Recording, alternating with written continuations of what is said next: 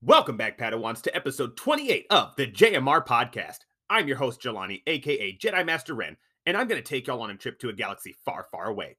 On tonight's journey, we'll discuss Crystal Dynamics and Eidos Montreal retaining some of their IP amongst the sale from Square Enix, PSVR 2 not being compatible with PSVR games natively, and Sony's state of play that happened this week. Some Falcon sweeping for you. If you like me talking to myself each and every week about games, use the Force and rate the show on Apple Podcasts or Spotify to help it reach more Padawans. You can follow the show on Twitter at the JMR Podcast to get any updates on schedule changes or when a new episode has been posted. There are also links there for you to send in hologram audio messages to be featured on the show as well. Now, longtime listeners already know this, but I am a Zox ambassador. Zox is a brand of elastic wristbands that are very rare, and they can be very rare depending on the one that you get. But I found this company about, I would say about 4 years ago, 4 or 5 years. No, I apologize. Oh, geez. At this point, it's almost 10 years. I think we'll be 10 years in 2024, maybe even, yeah, probably 2024 is 10 years. So I am a Zox ambassador, which means I want to spread the love of this brand to you guys. So if you go to that site, zox.la, you can use my code Jelani40328. Again, that is JELANI 40328, and you'll get 10% off your next favorite strap. Now, let's jump to hyperspace.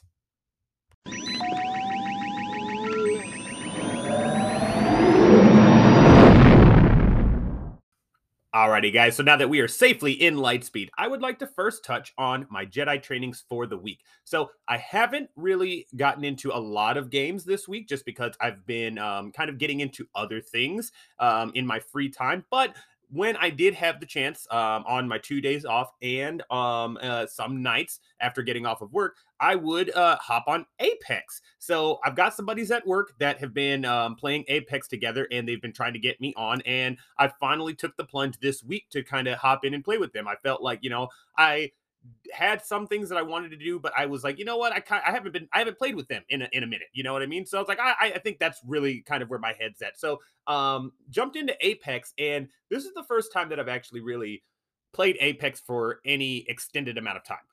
So like when I've played Apex in the past, I've only done maybe 3 matches at most, and then I've hopped out and I haven't done anything else with it. So I haven't really had the chance to get the mechanics down, understand what the different ammo is, what the different guns are, what they do, stuff like that.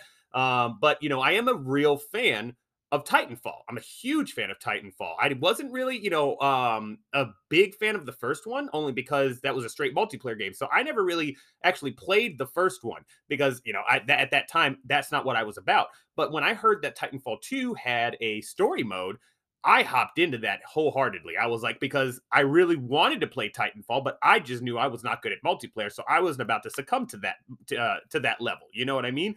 But with Titanfall 2, it has a story mode to it. So I get in there, and it is, I'm telling you, to this day, one of the most memorable first-person shooter stories that I have ever played through. Because I remember vividly parts of that game. The entire mission where you have this device where you can go back and forth between time.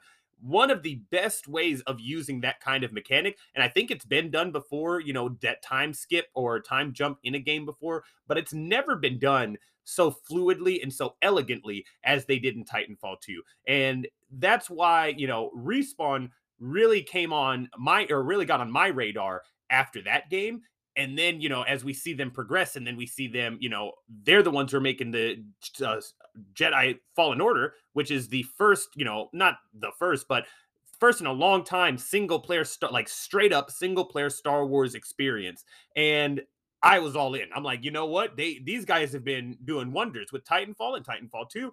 I want to see what they can do outside of the first person realm. Let's see what they can offer and what they can bring to the table with the Star Wars IP. And obviously we all know now they can bring the thunder. So they are very, they have a lot of different things that they can do. Taking on Apex, for instance, was a very hard change for them, and it was something that caused them to have to kind of go back to the drawing board and understand how a games as a service works. I think we're seeing that right now with Halo Infinite, and that team trying to understand how, they're going to make Halo a games as a service, game that people are going to want to stick with in the months to come. And it's not an easy thing to do. We've seen Destiny struggle with it. We saw Fortnite struggle with it. But eventually, they started to understand what their audience wanted and continued to give them that same thing. And not even the same thing, but continue to give them similar things that are going to, expand their need to want to be in this world. So for me, it personally, Fortnite. I jumped into Fortnite right when the Marvel season started. I think I started I think it was a little bit before then. I do think I started the season right before then when I kind of started playing with my brother, and then we started hearing things of the next season being straight Marvel. And that was I was like, there's no way. I can't, I don't believe that. Sure enough, it was. And that's now, I completely fell in love with Fortnite. And I was playing it, not building. I did not build a single um structure while we were trying to, play the game.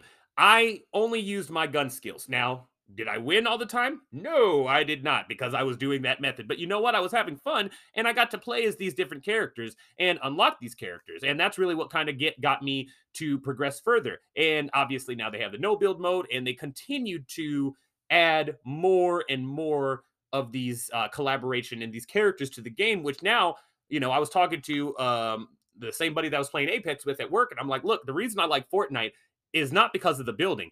It is because I get to go into that game and I can be Darth Vader, I can be Obi-Wan Kenobi, Kylo Ren, a number of characters from the Star Wars that I've accrued over the years.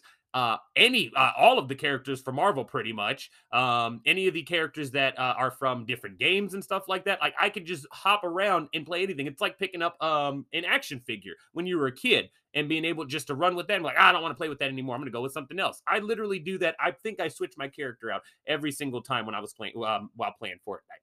But going back to Apex, it's this issue that they have where they're having to understand, or they had to, because they get it now. That's the thing.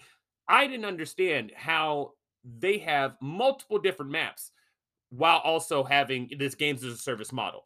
And the thing is, these maps are big. It's not like these maps are, tiny or small or insignificant. These are decent sized maps, but there's multiple decent sized maps. And this is the kind of effort that, they had to learn and they had to put in to get the game to be like this. And this is why a lot of people are gravitating towards it. I'm hearing that it's even good on mobile. I do have I'm on the list for a Steam Deck. So as soon as that drops, I've already have Apex in my library, so then I can start playing it on there with my buddies. And that way I'm not having to take up a screen to play it. I want to see how playing a multiplayer game will work on the Steam Deck, if it's going to lag or whatnot. But that is something that I'm very much looking forward to. So that way I can kind of play with these guys pretty much wherever I'm at. You know what I'm saying? So Apex is very much a fun game, and they've actually gone and done the work to make it that fun. You know what I mean?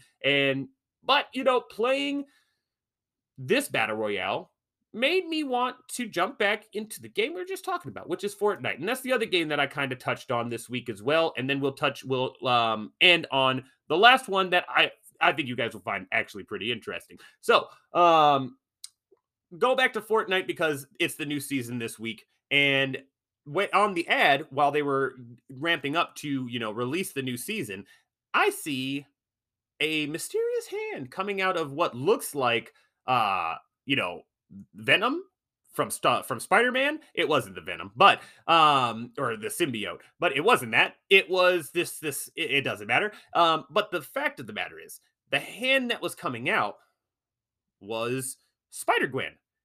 And I was like, what? Are we getting Spider-Gwen in this next season? Sure enough, we are, but it's not just Spider-Gwen. We're getting Spider-Gwen from the Spider-Verse. So the one where she is like, her hair is kind of shaved off on the side, and you wouldn't know that. Well, I guess you kind of would. You would, because when I went back and looked at it, you could definitely tell that it does look like that character model that was in the movie. But I didn't really realize it until I got into the extra rewards that happen after you get to level 100. And on the second page, you see you can get a model of her without the mask on, so that you can actually see, her hair draping down. You can see that half of it shaved. And I'm like, oh my gosh, that's the exact model from the movie. Super pumped for that. So I was trying to get a little bit ahead in there at the start of the season, as I always try to do, trying to get a little bit farther. But unfortunately, because I was doing that, I couldn't get back into a game that I really was wanting to get into, because I got a little bit distracted trying to get these challenges done. But that is Assassin's Creed Unity. Now, I'm pretty sure we've talked about this before, and I've mentioned this on the podcast, but I absolutely love Assassin's Creed Unity. And I'm talking about in respect of, there obviously is a line between Assassin's Creed games. There are the old formula and the new formula. Out of the old formula, this is my favorite game. I feel like they hit every single box that they needed to at this one, and they did everything perfectly. And I thought that, now granted, I didn't play it at launch, but I thought that when I first played the game, when I first played through the game on Xbox One. So, funny enough, this game, when I brought it, and I was talking to my wife about this, I'm not 100% sure if I was playing the game with my buddy or if I had just shown the game to him. So like I either brought my console over and we were playing it and that's when he saw it, or I showed him a trailer for it and that's when he saw it. But either way, Assassin's Creed Unity is what made that man go out and upgrade himself to an Xbox One. And he literally bought the edition that came with Unity bundled in it. So he was not playing around. And this game's not playing around either. The setting is fantastic. The dense crowds are amazing. Again, for the hardware that we had before, and then you see games like Cyberpunk and them not being able to handle it. Again, Cyberpunk has a lot more going on than Unity did, back in the day.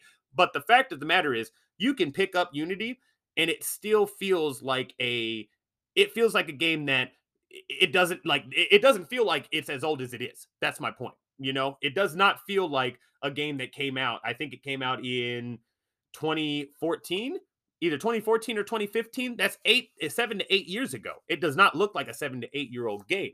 Now, there are still some bugs, there are bugs. When I was walking in, or walking past a crowd of people, I just randomly saw this dude planking in midair.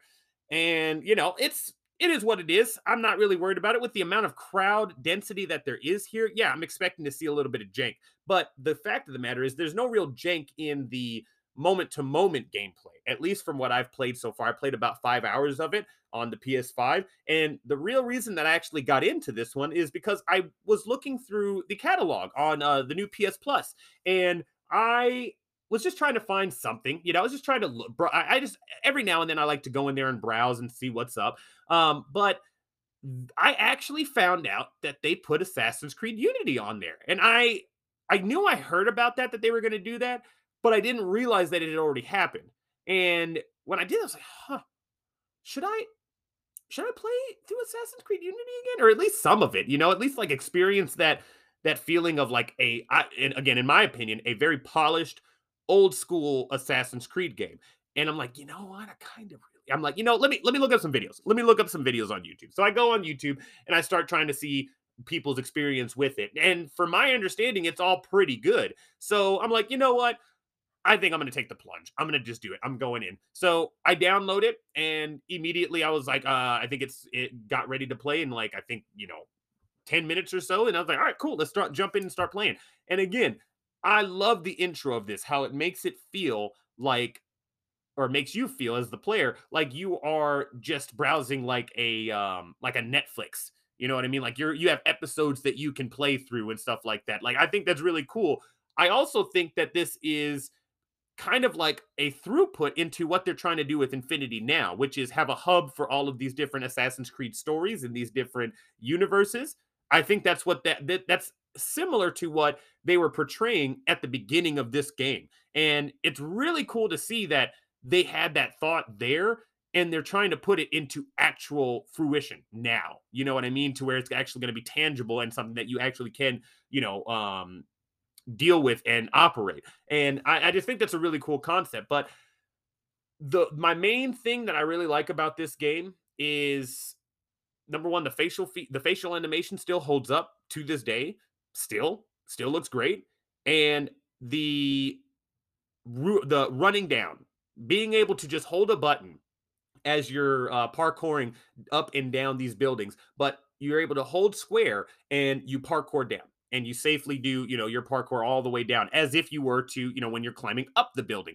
That was an amazing addition to the flow of just running around the open world when I first played it back on the Xbox One. And it still holds up today. It still feels that frenetic and it still feels tangible, like something that was an actual great addition to this game. Now, when we talk about Syndicate, I did like Syndicate, but I also don't think that it surpasses Unity, and it's weird to say that because of, how viewed this game is from back in the day, of how buggy and how horrible it came out. I saw the images. I never had to deal with any of that, so that's why my viewpoint on this game is not tarnished. And but the actuality of it is that this game, they went there, they tried to do something, and I feel like they landed it. And I just wish that they could have continued to go down this form factor. But again, we do see them trying to go back to that with Assassin's Creed Mirage. So hopefully Assassin's Creed Mirage is going to be kind of like a successor to these older games that we, as Assassin's Creed fans, if you've been a fan since, the first one or since Ezio, since the beginning, that's going to be something that you're looking forward to, is that Assassin's Creed Mirage. Again, just to, even if you do like the RPG aspects of the new games, because I do, it's not that I don't like that, but I'm also intrigued with going back and seeing the old ways of how Assassin's Creed games used to operate. And again, that's why I'm really gravitating again towards Unity. I love the story of Unity too. I've always really liked it. And I just wish that, you know, for the RPG side of things, if they just made the story more like an origin story where we are still following this assassin and we're seeing their story play out, I feel like that would be a good balance and a good medium. I think I have touched on that before, but that's just kind of where my head's at with what I'm loving and what I take away from Assassin's Creed games. But those are my Jedi trainings of the week, guys. So now let's kind of get into our 4 holocrons of the night. All right. So the first one that we're going to get into is Crystal Dynamics and Eidos Montreal now officially own Tomb Raider and Deus Ex, respectively. This is coming from The Gamer, and this is by Vlad Mozenko. Now, when I first heard about this, and when I first, when I first heard this, I thought this is a win. This is a huge win, and I had to talk about this because I find this to be, this is a great business practice, and I think this is something that more companies should do. So let's get into this and let's see what Vlad had to say. Following Embracer Group's acquisition of Square Enix's former studios Crystal Dynamics and Eidos Montreal, the two have announced that they are in full control of their game series such as Tomb Raider, Deus Ex, Thief, and Legacy of Kain. The $300 million deal closed in late August, resulting in Crystal Dynamics, Eidos Montreal, and Square Enix Montreal becoming a part of Embracer. In May, the company reported that it's interested in releasing sequels, remakes, and spin offs for the studio's rich portfolio of various properties. Quote, "We are excited to inform you that Crystal Dynamics has taken control of several game franchises, including Tomb Raider and Legacy of Kain, from the game's previous owner, Square Enix Limited," end quote. The California-based studio's statement reads, quote, "As we've left Square Enix Limited and joined the Embracer Group, we are starting an exciting new chapter in Eidos Montreal's history," end quote, said Montreal-based developer. Quote, "To put things simply, the big change is that Eidos Montreal, or its affiliates, is now the owner of the games it developed, like the Deus Ex and Thief games, and the controller of the data obtained from the various gameplay metrics tracked in its titles," end quote. Interestingly, the studios didn't mention their latest Disney licensed action titles, Marvel's Avengers and Marvel's Guardians of the Galaxy.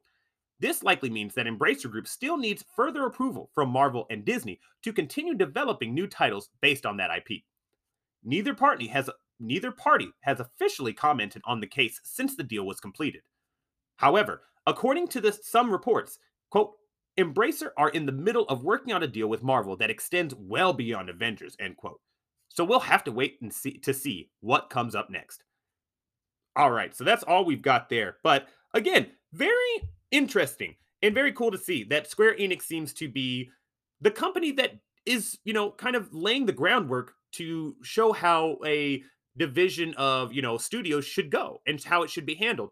We see Square Enix doing this, like with IO Interactive and the Hitman franchise. That is a perfect example of how, they had to split. They felt like this, IO felt like working under Square was not the best route for their studio. So they decided, you know what? I think we need to cut ties. I think we need to, go our separate ways. And Square let them have the Hitman franchise because they're the ones who labored over it. They're the ones who know that franchise. They're the ones who are going to continue to be able to put great Hitman content out into the world. Why should we keep it? Let's let you guys have it. Here you go. Take this and you guys continue to make the good content that we know you can. And that is the same thing that I feel with the Tomb Raider and the Deus Ex franchises specifically, because I do know of Thief. I'm not a huge fan of Legacy of Kain. I mean, not a fan, but I'm not super knowledgeable of Legacy of Kain myself. I have played Thief. I do like Thief, so that's cool that they retained that IP, because that means that we could potentially get a new Thief. And I would be excited, and I would play a Thief that's in on a current generation hardware to see kind of what they could do with that. But to see, the Tomb Raider and Deus Ex. Again, Crystal Dynamics owns Tomb Raider, and Eidos Montreal, they're getting Deus Ex. That's the games that they've both worked on. So it's very cool to see that, they are going to continue to be able to use those IPs and continue to profit off of them and create content around that IP because they're the ones that know it. Like I just said with IO Interactive. Now, the only thing I have to say is that both of those series have kind of ran their course. At least with the Tomb Raider side, we've kind of gotten, now I haven't played Shadow of the Tomb Raider, so I don't know how Lara Croft's story ends with this trilogy, but from my understanding, Crystal Dynamics wanted to be done after the end of after the end of the third game. So I don't know where they plan to go next with Tomb Raider if they, do decide to. It's cool that they have the IP again, but I could have sworn that they were, planning to be done with it and, moving to a different project. But again, Tomb Raider is a huge IP to, again, own. So yeah, you're going to probably make another game around that some way in some kind of fashion. But then Deus Ex is cool because it's unlimited. You could totally make another game. They could make another game in that series that doesn't potentially play the way that the original Deus Ex does. You know what I mean? Kind of branch it off a little bit. They can go, there are different routes that Eidos could go with continuing the story of Jensen. And maybe they don't even want to. Maybe they go and they talk about a different, pawn in this world who is maybe doing the same thing that Jensen has to do, is a private investigator kind of thing. And we're following him instead. And then maybe that's why we see, a gameplay shift. And it's not so much of the, common collected gameplay or gunplay. You know what I mean? It's kind of more action oriented. I think I would personally love more action oriented Deus Ex because I love the world. I just don't really like the gameplay of it, realistically. That's kind of where I sit at with that. But again, very cool that Square Enix again shows us that they play ball with the studios whenever it's time for them to part ways, and they don't hold grudges, at least in this respect. Now, that doesn't change the fact that, they were throwing a lot of shade towards Eidos Montreal and Crystal Dynamics when they were trying to sell them off. But at the same time, again, we cannot deny that this is good business practice. At least that's what it feels like to me. And that's how I'm looking at this going in and coming out of it. So that's all we've got for this. Let's move over to our next Holocron of the night, guys. So we have got news on the PSVR 2. So as we've been kind of speculating and waiting on more pieces of information to come to light about the PSVR 2, right now, mostly the price, if I'm being honest, like, come on. But as we've been kind of speculating things, the question lies, well, with the hardware being so different and, the sensors working in a different fashion than the way that the VR headset or the original PSVR headset worked, are the PSVR games, the original ones, going to be compatible with the new iteration of the headset?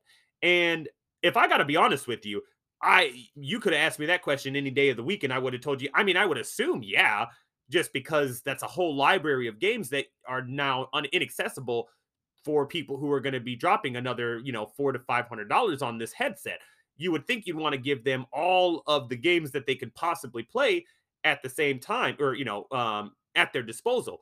But again, I can understand the flip side of that, of how difficult can that be when the headsets don't operate the same. You know what I mean? And VR is a very, I would assume, difficult device to to develop for, and to try to put a player inside of a game world. So there are specific things that they're trying to have to do for each headset, and that's why we don't see a lot of crossing over of certain kinds of games. And hopefully that changes with the PSVR 2. However, this is coming from IGN. This is on September 16th. Sony confirms original PSVR games are not compatible with PSVR 2. This is from Taylor Lyles. He writes, Sony has officially confirmed that PSVR 2 will not be able to play games originally made for the original PlayStation VR. In the latest episode of the official PlayStation podcast, at around the 29:10 mark, SVP of Platform Experience, Hideaki Nishino, confirms that the PSVR 2 will not have backwards compatibility with original PSVR games. Quote, PSVR games are not compatible with the PSVR 2 because PSVR 2 is designed to deliver a truly next-generation VR experience, end quote, Nishino said, before explaining some of the noteworthy features exclusive to PSVR 2, such as the haptic feedback and adaptive triggers found on the Sense controllers. Quote, this means developing games for PSVR 2 requires a whole different approach than the original PSVR, end quote, Nishino continued. The news seems surprising, but not entirely, as Sony created an adapter that allows you to play original PSVR games on the PlayStation 5. On top of that, last month, Sony Interactive Entertainment's Yasuo Takahashi and Kenjo Akiyama spoke about the PSVR 2's hardware and specs, noting that the broad strokes should make it easier to port games onto PSVR 2 from other VR headsets, original PSVR 2 and Valve Index respectively. PlayStation VR 2 won't be out until sometime next year, and multiple games have been confirmed to be in development for the headset, including Among Us VR and Ghostbusters VR, along with VR versions of Resident Evil Village, No Man's Sky, and Resident Evil 4 Remake. Additionally, first-party games Horizon Call of the Mountain and a sequel to Firewall Zero Hour are also in development. For more on the PlayStation VR 2, check out our first hands-on preview. All right, guys, so that's all we've got there. And again, it's like what the article said, and I'm glad it took it right out of my mouth. The news seems surprising, but not entirely. And that's exactly it. It does not seem like it's completely far-fetched that the games won't work on the headset. It's a little bit of a jab, though. And it's a little bit of dang, that sucks, because I'm about to spend probably about $450 on this thing. And I just don't, now you can't play any of the games that you've bought going forward. And again, yes, they can be ported over. That's cool. But you do know they're going to put a price tag on that. You do know they're going to have us and make us pay that $10 for an upgrade to the next generation of the game, which is, what? Fine. That's what they're doing now. It is what it is. How many games am I really going to want to play over on the new PSVR 2 anyway? Because I'm going to be wanting to play more games that are completely designed around the PSVR 2. That's where you're going to get the best and the highest, experience that you can get and where they want you to be. So that's, obviously where anybody, when you're first picking up a PSVR 2, where you're going to want to spend most of your time. But it does help if you've had the PSVR to be able to utilize that library on the next generation of the headset. But guys, let us go and move over to our third and fourth holocron of the night. We're going to kind of talk about these two together, and you're going to understand why here in a little bit when we get there. But this happened, I guess, around the time that I was getting sick, because I didn't hear about this until sometime this past week, where I just heard about it in passing, and I was like, whoa, whoa, whoa, whoa, whoa, whoa, what? No, we got to be talking about this one. So, troubled Star Wars video game remake shifts to new studio. This is from Bloomberg by Jason Schreier himself. The high-profile remake of Knights of the Old Republic will go to Saber Interactive in Eastern Europe. Now, obviously, we touched on a couple weeks ago that there was some trouble with the story or with the studio, Aspire Studio, and they were having development woes, and seemed like what Sony saw of the game was not, cooking, and they did not want what they saw. And there were some issues. We lost a lot of the higher up developers there, and there were there were rumors and discussions that this game might be moving to a different studio. That we don't. What if Aspire can't aspire to do this? No pun intended. You know it's intended. So let's get in here and let's see what Jason Schreier has to say about the situation. He writes, the highly anticipated remake of the video game Star Wars Knights of the Old Republic has a new developer after a bumpy ride. The project, formerly in development at Austin, Texas-based Aspire Media, is now being led by one of Saber Interactive's Eastern European studios, according to a person familiar with the change who asked not to be identified because the details are private. Both developers are owned by the Swedish company Embracer Group AB, which obliquely referenced the pivot in a public statement last week. A representative for Embracer didn't immediately have a comment. The transition shuts down any lingering hope within Aspire that it may be able to continue leading the project. Bosses at the studio, which had been developing the remake for more than 2 years, told staff last month that the game was on pause as the company tried to figure out what to do next, Bloomberg reported. The message left open the possibility that Aspire could one day reclaim a leadership role, but rumors quickly swirled around among employees that Saber was taking over. Last Thursday, Embracer said in a financial report that one of its big titles, known within the industry as a AAA game, had switched developers but did not identify the game. Quote, one of the group's AAA projects has transitioned to another studio within the group, the company wrote. Quote, this was done to ensure the quality bar is where we need it to be for the title, end quote. Some analysts correctly guessed, based on Bloomberg's previous reporting, that the statement referred to the Star Wars remake. Embracer intends to recreate the magic of the original Knights of the Old Republic, a role-playing game that came out in 2003 to a great acclaim, and update it using modern technology. The game lets players create their own Jedi, wield lightsabers, and choose whether to follow the light or dark side of the Force, in a galaxy filled with complex characters and a rich story. Remakes have become common in recent years, but it's rare for a game to switch companies in the middle of development. Doing so almost always leads to major delays. The new developer must learn how to adapt to unfamiliar code, and in most cases will revamp or at least modify previous decisions made for the project. The Embracer said it is not expecting any material delays due to the transition, but the game, announced during a PlayStation event last year, does not have a public release date and will likely take at least 2 more years to finish, people familiar with the development said. Embracer stock tumbled on Monday after lukewarm reviews of an upcoming game, Saints Row, and it's down 28% this year. Still, some close to the project said they are optimistic this will lead to a better product. Decision makers at Embracer and at publishers Sony Group Corp and Walt Disney Co., both of whom have financial interests in the game, were displeased with progress under Aspire, which ultimately led to the transition.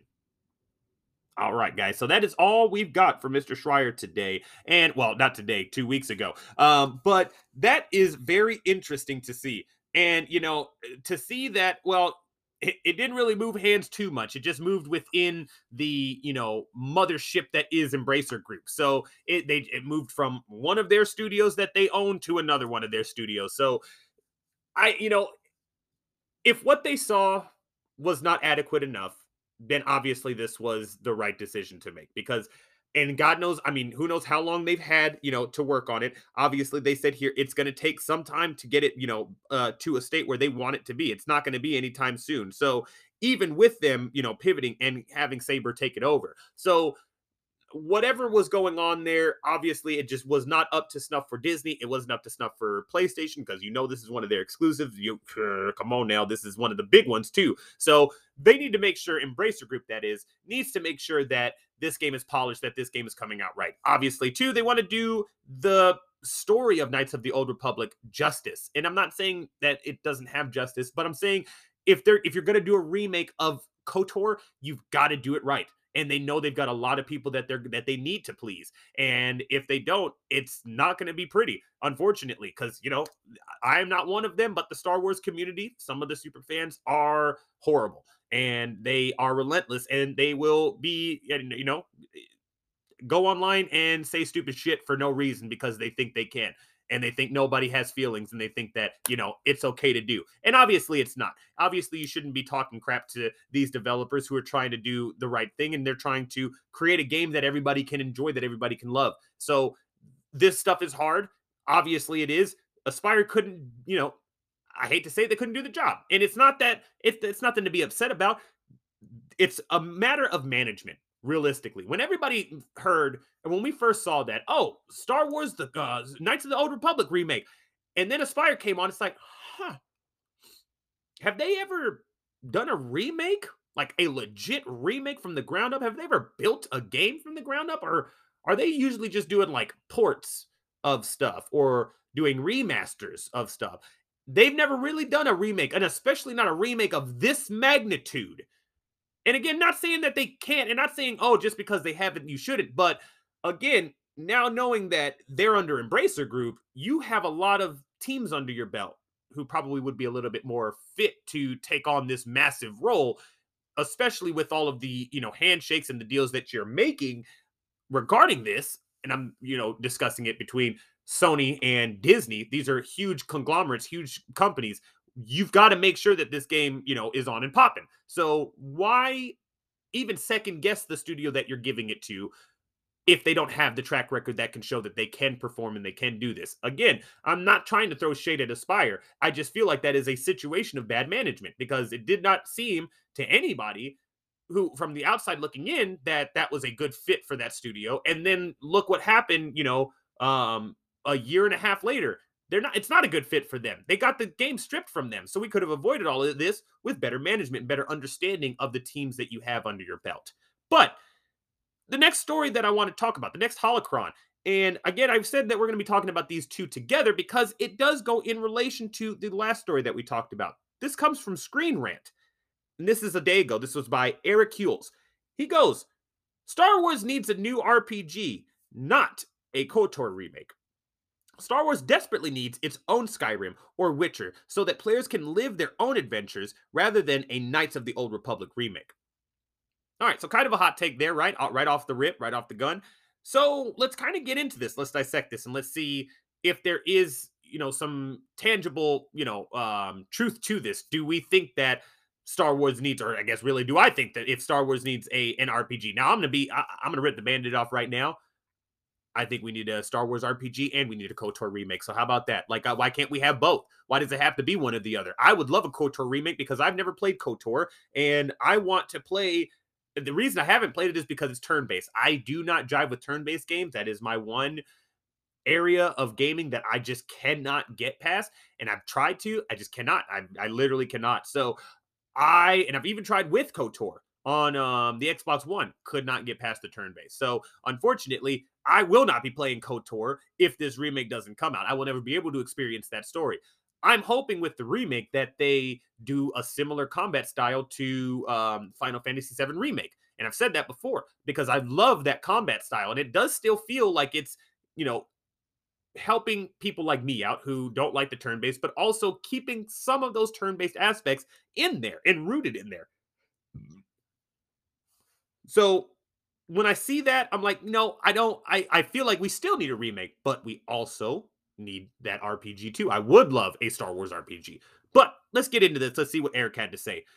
He says, the upcoming Star Wars Knights of the Old Republic remake is exciting, but what Star Wars really needs is an entirely new open world RPG adventure. Revisiting the classics is all well and good, as it brings some great experiences to a new generation. Exactly. With the KOTOR remake's indefinite delay, the benefits seem somewhat mute at the moment. The franchise would really shine, however, if its sights were set on creating a proper RPG where players can make their own adventures along the line of Skyrim or The Witcher 3. Doing so would lead to a game that stands out in the current library of Star Wars games, not to mention the exciting ways it could expand the lore. Following the end of EA's exclusive deal to make Star Wars games, Lucasfilm Games has announced a number of new titles set in the galaxy far, far away. While some of these continue to be developed at EA Studios, such as Respawn Entertainment's upcoming Star Wars Jedi Survivor, others have found a home at different publishers. An open world Star Wars game from Ubisoft is currently in development, while the High Republic set Star Wars Eclipse is being developed by the much maligned Quantic Dream. Star Wars Eclipse looks set to be one of the more unique Star Wars games, thanks to it taking place during the High Republic, a new era in the canon timeline set hundreds of years before the events of Star Wars Episode 1 The Phantom Menace. However, Eclipse seems like it may be more of a character driven drama rather than an actual role playing game. A new Star Wars RPG with an open ended feel set in a new part of the mythos could make for a refreshing change of pace. Star Wars should look to immersive open world games like Skyrim and The Witcher 3 as a template for a future RPG experience. It says a new Star Wars RPG could take inspiration from The Witcher and Skyrim. Star Wars boasts a massive universe with untapped potential that can be unlocked with an RPG in the vein of Bethesda games like Skyrim and Fallout. Allowing players to have the agency to interact with the story how they see fit is a thing rarely seen, if ever, in Star Wars games. Giving players the freedom to create their own characters and inhabit unfamiliar parts of the galaxy would fit the franchise well. It doesn't have to be highly interconnected with the rest of the Star Wars media, but in a similar vein to the Old Republic, only not as an MMO. It would be nice for players to create their own Star Wars game, Jedi or protagonist, and inhabit a part of the galaxy the way they want to.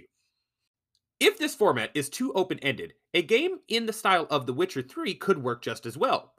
Even with the more authored protagonist like Geralt, it would still be fun to explore an open world and make choices that impact the story. Star Wars Knights of the Old Republic did a great job of this the first time, but as great as it is to see it return, it would be better to see a completely new game that takes the franchise in directions it hasn't yet visited. All right, guys. So that is all we have there for that last holocron. And I've got to say, he does create some good points there.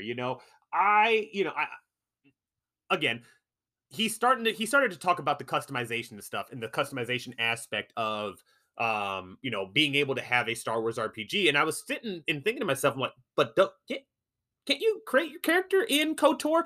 But again, he did bring up it is an MMO. So it's not the same as, these action RPGs where you get a sprawling world that you can go and explore on your own and literally tackle however you want. And again, I'm assuming we're getting away from turn-based, at least from how he's talking it with the examples that he gives. He gives Fallout, Witcher, the Bethesda RPGs.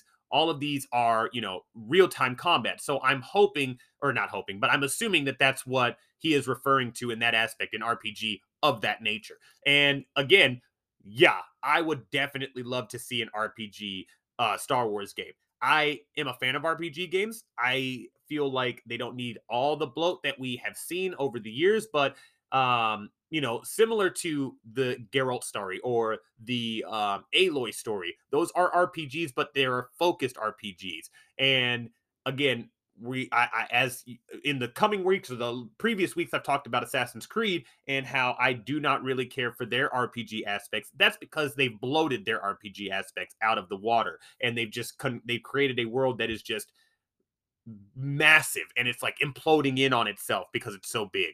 And that's not what I really like. But when we're talking about they have reasons and concise reasons, like the world of The Witcher 3, granted, not like my preference and setting, but I did recognize how interconnected everything was in that game world and how real and lifelike everything felt when you were playing it, and even the combat system as well. So I really want to see a Star Wars game in that nature where we are, yeah, getting away from MMO and we are just being a straight up RPG. We are telling a story, but you get to create your own character and carve your own story out in the Star Wars universe. And again, that's what people felt when they played KOTOR the first time. And that's why I kind of think it's a little weird that only thing that's weird about this article where he discusses, like the necessity to want to, be a part of this world and create a character when you can do that in KOTOR. You can, and people have done that. So it's not like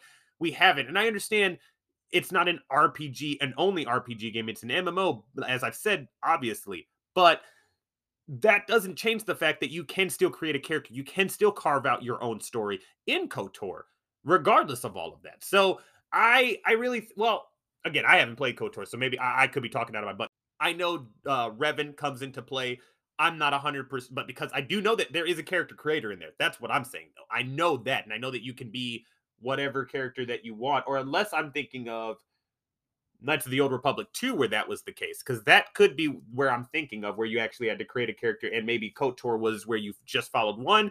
Either way, though, there was one of these games that you did. And again, that's where I'm sitting at. I feel like that's a little off-putting, but I would definitely like to see an RPG in the Star Wars aspect in this universe, because that kind of gameplay jives with me, and that's kind of where I usually kind of sit, and where I like to put a lot of time into is these RPG games. That's why I don't really spend a lot of time on multiplayer games, because I'd rather get involved and invested in a story. So if they can do that with a Star Wars game, like we did a similar, like we did with Jedi Fallen Order, that was a damn good story, and it kept me going all the way through it. That's one of the reasons I pushed through that game, was to see the story all the way through. It was hard at times, but I pushed through it because I needed to see the ending of that. All right, guys, let's land this puppy and let's transition to Sony's state of play. So I'm going to go through and discuss all the games that were announced, and we're going to probably touch on some of them a little bit more than others, because some of them I was really popping off for. But let us start here with the first game they announced, which is Tekken 8. So cinematic was real dope, not even gonna lie. I'm not a huge fighter guy, you know what I'm saying? Tekken and Street Fighter kind of look the same to me. Now granted, I do know Tekken is like way darker, as in like has a darker tone than Street Fighter, but all the character models look the same, so I kind of get those two a little bit confused. But seeing that cinematic, I was hooked. I was like, man, this is an intense fight. And then, it was all cinematic, don't get me wrong, but there was a point where it kind of changed, and it did look like it was showing what these moves would kind of look like in gameplay. Still a cinematic, but showing off like kind of a rendition of how it would be perceived when you're actually in combat, in like flowing in combat. So that was pretty cool to see. Now, I saw it said PS5. It just said at the end, it just said PS5 on it. So I am confused. Is it an exclusive? They said, they're working with their partners to bring this to the PS5 community. And I'm like, okay. So is it exclusive to PlayStation, or is it just exclusive to the PS5? And we're going to see this only go to current gen consoles. So I think we're going to have to wait and check that out. Wait for some more articles to be lightened with that. But the next game that we have is Star Wars Tales from the Galaxy's Edge. Now, I originally thought that this was a game that was for a limited time on the Oculus, and watching it again, because I watched it over, and it doesn't actually seem to be the case. I think this is its own game. It is set in Galaxy's Edge, so obviously partnered. I mean, it's Disney, so it's partnered with the parks to probably try to facilitate a actual story-driven game surrounding, the lore of Galaxy's Edge. So you can kind of hop in that and do that before you get to the actual park, which again, I've never been to Disney World or Disneyland, and the first time that I do, y'all already know. I've told my wife this. I don't care what you do, but I'm spending 4 days in Galaxy's Edge, and even if we're only there for 2, I will pack in 4 days worth of hours in 2 days, all at Galaxy's Edge. Think I'm lying. So I am very pumped for whenever we do decide to, take the plunge and start planning for that trip. We're kind of waiting for our daughter to get a little bit older, because I want her to actually understand where she's at, and be able to remember this experience that she's at, like that she's actually in the like a Star Wars world. It tickles me. I get goosebumps every time I think of, her face walking into that. But I digress. I apologize. This game is a PSVR 2 game, though. Obviously, as I did mention, this was or a game that I thought was on the Oculus. So this is a PSVR 2 game. So there are going to be a lot of puzzles there. There is some gunplay there too, which was kind of weird to see. And that's why I was like, you know what? I do think that this is trying to tell a story in this world, which is actually pretty cool. But we do see multiple Star Wars characters in this as well. We see R2D2 and we see C3PO and Hondo.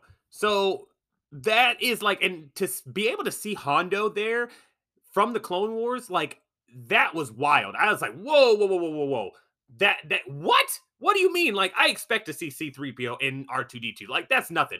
But to see him, that's a deep cut right there. You know what I'm saying? In this VR game, like, come on now. So, very cool to see. Very excited for that one. The next game on the list, we've got Demio. Now, Demio is basically just a tabletop RPG, but first person on the game board. So you're basically, and again, this is another VR title, but you're basically this like one of the pawns that you would use on a game board, but you're that pawn in the VR space. So you're actually having to move around the game board. It's actually, it looks pretty interesting. I'm not a huge, like tabletop game person, but seeing it like this, that actually might be a cool way to experience a tabletop game. So I might check this one out. All right, guys. So the next game on this list, it started off, and I have no idea what I'm looking at, realistically, So we're I believe we're in a I don't know either. It's a Japanese village. I'm not 100% sure. But we start off and this character is having to fight these different enemies. And he's using a mixture of, sword play as well as gunplay as he's fighting. And very it's very fluid, very fluidic. It feels like a Devil May Cry in a sense. And I'm just like, what is this game? What is this? I'm so confused. I don't know. What is this game? And sure enough, this is Like a Dragon Ishin. And oh my gosh, I was completely taken aback. I had no idea that this was a Yakuza game. You know what I mean? Obviously, it's Like a Dragon, but that's what their rebrand is now. So, no idea at all, and that's because of the gameplay and the combat. That's not a combat that we've ever seen in a Yakuza game. So, like, that was very off-putting already from the jump. So to see them, try to go back to the drawing board and do something a little different like that, oh my gosh, yes, I am here for that kind of stuff. And you know what? It looks very, very fun. Very fun. This might be the first Like a Dragon, Yakuza game, whatever you want to call them. This might be the first one that I actually end up completing. I've played Yakuza, one of the Yakuza games. I don't remember if it was the first one or if it was one of the later titles. I did not try Like a Dragon because it's turn based, and I kind of wanted to try Judgment, but I haven't taken the plunge yet at all. So this might be the one that I actually try to get. Well, I do want to play it at number one first and foremost. I want to get my hands on this one, so that's going to happen. But I might stick to the end with this one just because of the combat itself. It's so different than what I've ever seen from them before. So very cool. But next up on the list, we have more news from Hogwarts Legacy. And you know what? Every time they show us something from this game, it seems like they're showing us a portion of a like a quest that you can go on.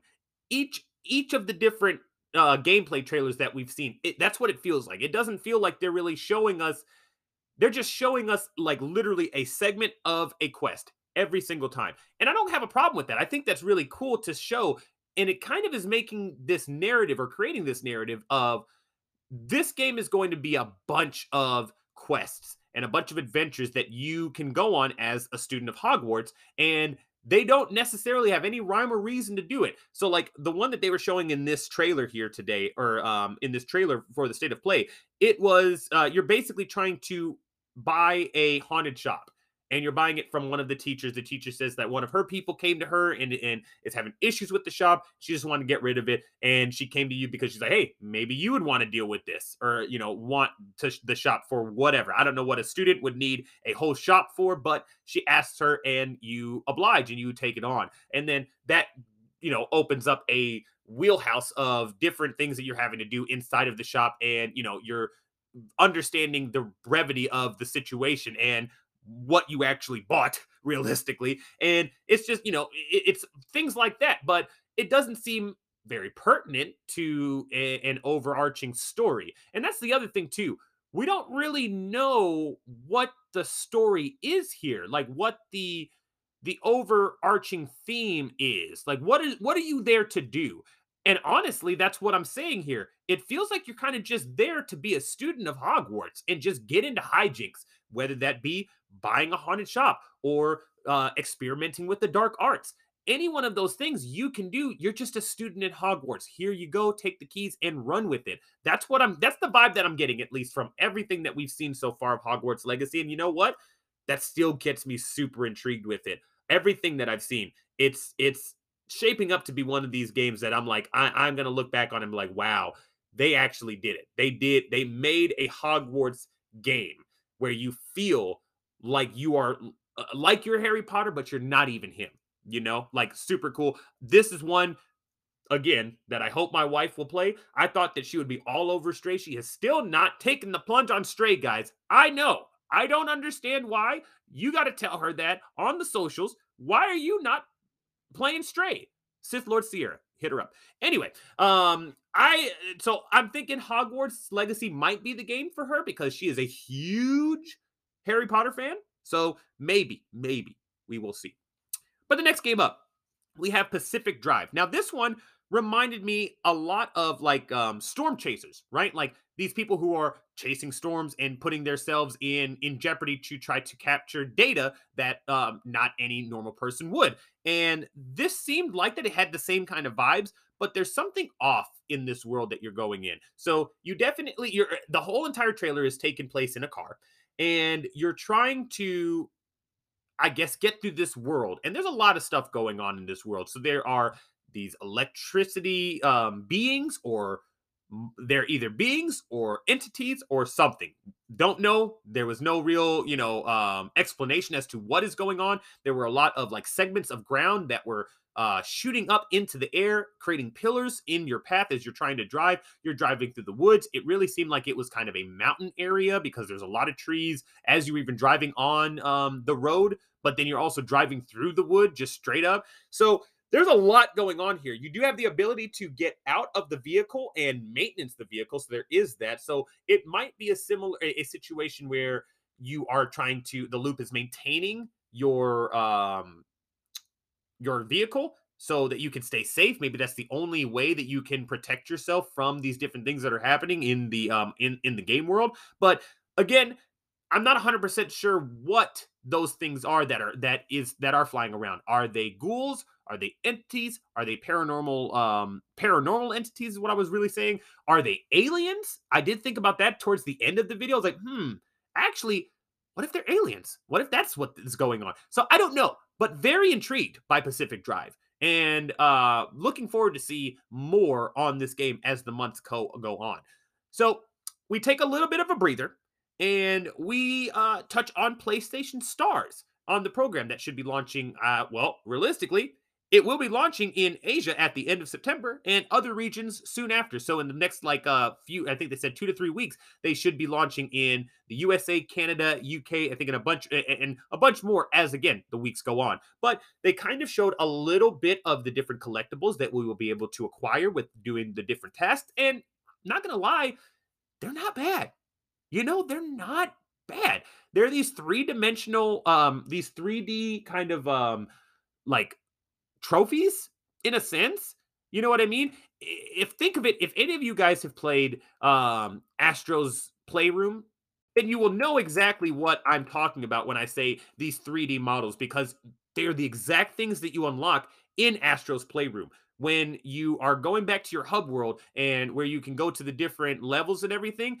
that world, you have all these things that you, or no, it's actually into the lab where you can go back and you can see your collectibles. But all of those collectibles that they have there, they look just the same as they do on PlayStation Stars. And I guarantee you, they had a light bulb switch click off when PlayStation, or when everybody got their hands on Astro's Playroom and they started collecting all that stuff and sharing their experience of how awesome it was to have a three-dimensional PS3 console that they can move around and look at and stuff like that. That was really cool. And I think they took that and ran with it for PlayStation Stars. So very excited, very, very excited to see for this to launch, really, and for us to see kind of what the parameters are for getting these collectibles. But I am looking forward to seeing what they do and how PlayStation Stars evolves over the months. But let's get back to some games. So we've got Sin Duality, I believe. It's SYN. So I'm assuming it's Sin or Sign Duality. But this is a mech combat game.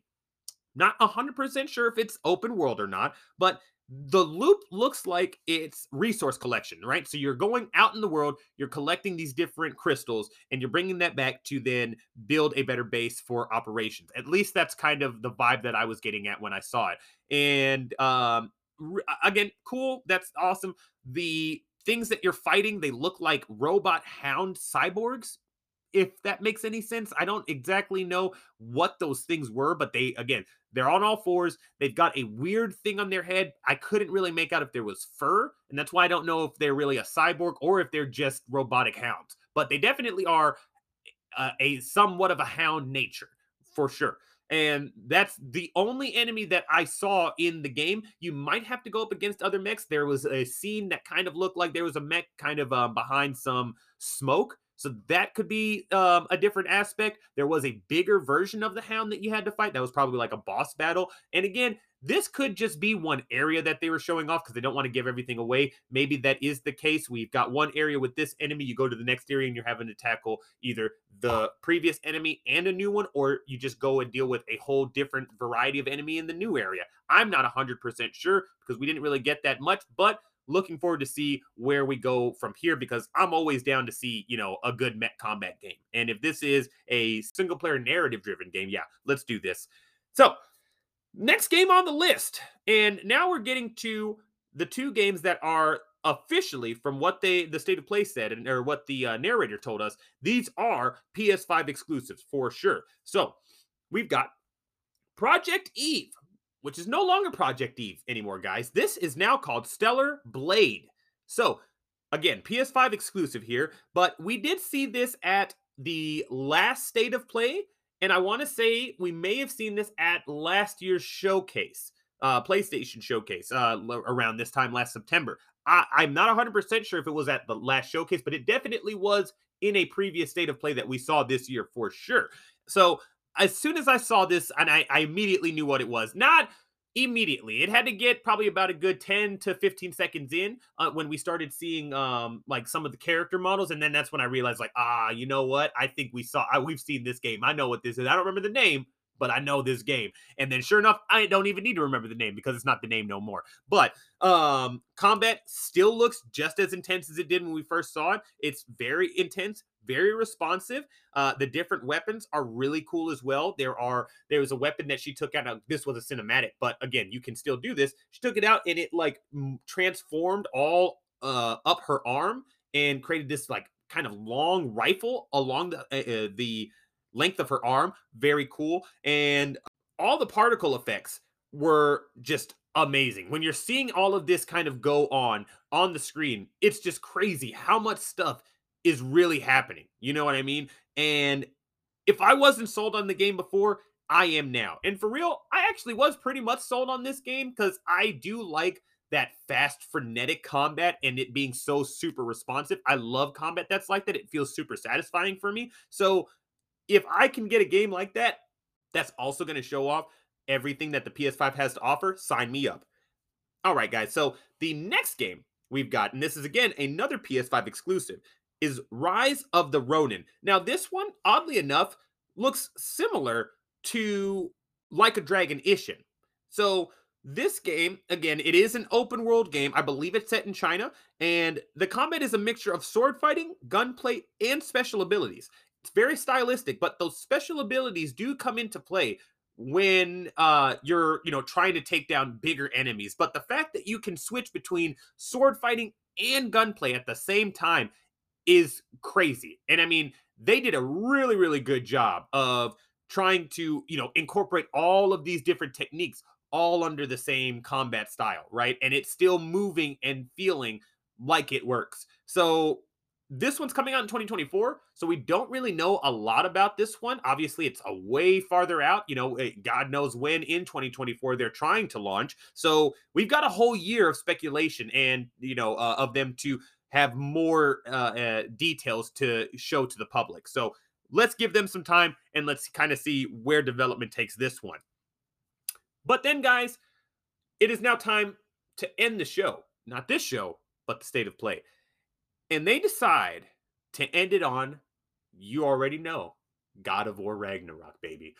Oh, yeah. And I mean, like, so much so, guys, I already knew that God of War was coming, number one, because I heard about it. I heard that, there was a new trailer for it. So I already had it on my list at the very bottom. Just God of War Ragnarok. Let's go. What you got to tell me?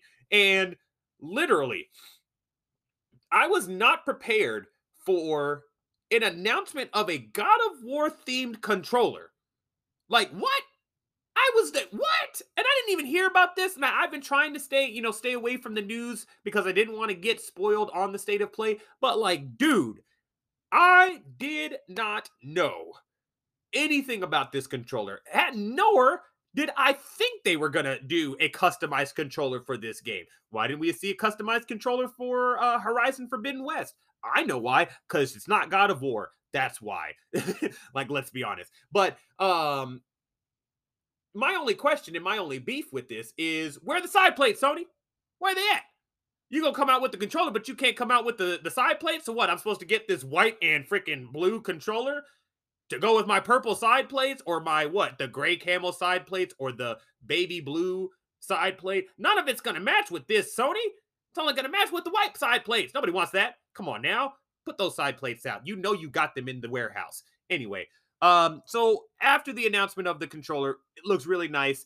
We then get into the gameplay of God of War Ragnarok. Now, I know we've seen gameplay before, but something about this one just hit different. You know what I'm saying? Like, seeing Atreus have to talk to his dad in the way that he is. Now, granted, we all remember, little baby boy Atreus back in the first game after he had to deal with, his dad being gone for God knows how long, and he, was defending himself for an obscene amount of time. He got a little chip on his shoulder and then started having an attitude, having a little teenage attitude. And you start to be like, you know what, Atreus? Kratos could just knock you on your rocker right now, bro. You know what I'm saying? Like, you don't know who you're talking to, bro. You better reel it in real quick. Real quick. This is a different Atreus though in this. And it's very, you can see it in this trailer. He's trying to help his father. He's trying to make him understand the brevity of this situation and what is going to happen if he continues down whatever path he is. Because obviously they're trying to keep this as close to the chest as possible. They don't want this story to get out there because it's going to take us on a ride. And we see a third character that Kratos saves, and he seems to be along for some part of the journey. Not sure how long or how much of the journey, but he definitely is a part of the journey after you save him, after, one of the story beats. And he follows you around. So don't know what's going on with that, but we see this bond between Atreus and Kratos as it's, growing as Atreus is growing into a man. We see this bond between father and son grow as well. And there was a part in the trailer where both of them are just sitting. They're just, sitting, and they're looking at an orange sky. An orange sky. One of the coolest things in this trailer, by the way. Sitting under this orange sky next to two big ass wolves. And Atreus just stands up, quivers up takes an arrow out and shoots an arrow at the sun/moon. And then this little spirit, I guess, or something comes off on the side of the screen and follows the arrow, and then the sun falls down, or I guess it's the moon. The moon falls down. No, it is the sun. Yeah, so the sun falls down. He hits the sun with the arrow. That's what made it fall. And then the sky splits into two, and then it's now nighttime, and it looked like it looked like they went into a completely different dimension. And honestly, I feel like that is probably how Kratos got to the new realm. That is realistically, he's probably teaching Atreus how he did it, how he got to that world that he was in, where we found him in the last game. And again, if we're showing Atreus this, again, this is purely speculation on my part, but if we're showing Atreus this, then do we see him kind of, or is that them moving to another realm? You know what I mean? As he's showing him this, he's also trying to escape to a new realm. Very cool to see. I cannot wait for this game. But again, the very last part of this trailer ends with Kratos and Thor going at it. And not only Thor, and again, I know that this is how he was portrayed in the mythology, but it's Fat Thor, and I love it. It's like they know that people watched Marvel and thought Fat Thor was hilarious, and they were like, you know what? We're gonna do it here too. Now I'm joking. They realistically probably did it because it is actually historically correct. The Thor that we all know from Marvel is not. But very cool to see that at the very end. I had to pause it and rewind it and show my wife, and she literally almost lost her shit too. So very, very cool to see. Very cool way to end this state of play for us to see another look at God of War Ragnarok. Do we think we're going to get another one before November? We've got one more month until November. Honestly, we still may. We could. Just a God of War state of play. But at the same time, they don't need to.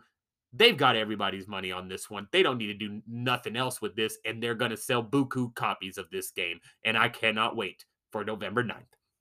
But guys, I do think it's time for us to touch down for the night. Thank you for joining me on episode 28 of the JMR podcast. You can follow me on Twitter at Jedi Master Ren. Remember, the R in Ren is the same R for Master. And don't forget, you can follow the show there as well for all future updates. Be sure to use my code Jelani40328 at Zox.la. But as always, may the Force be with you.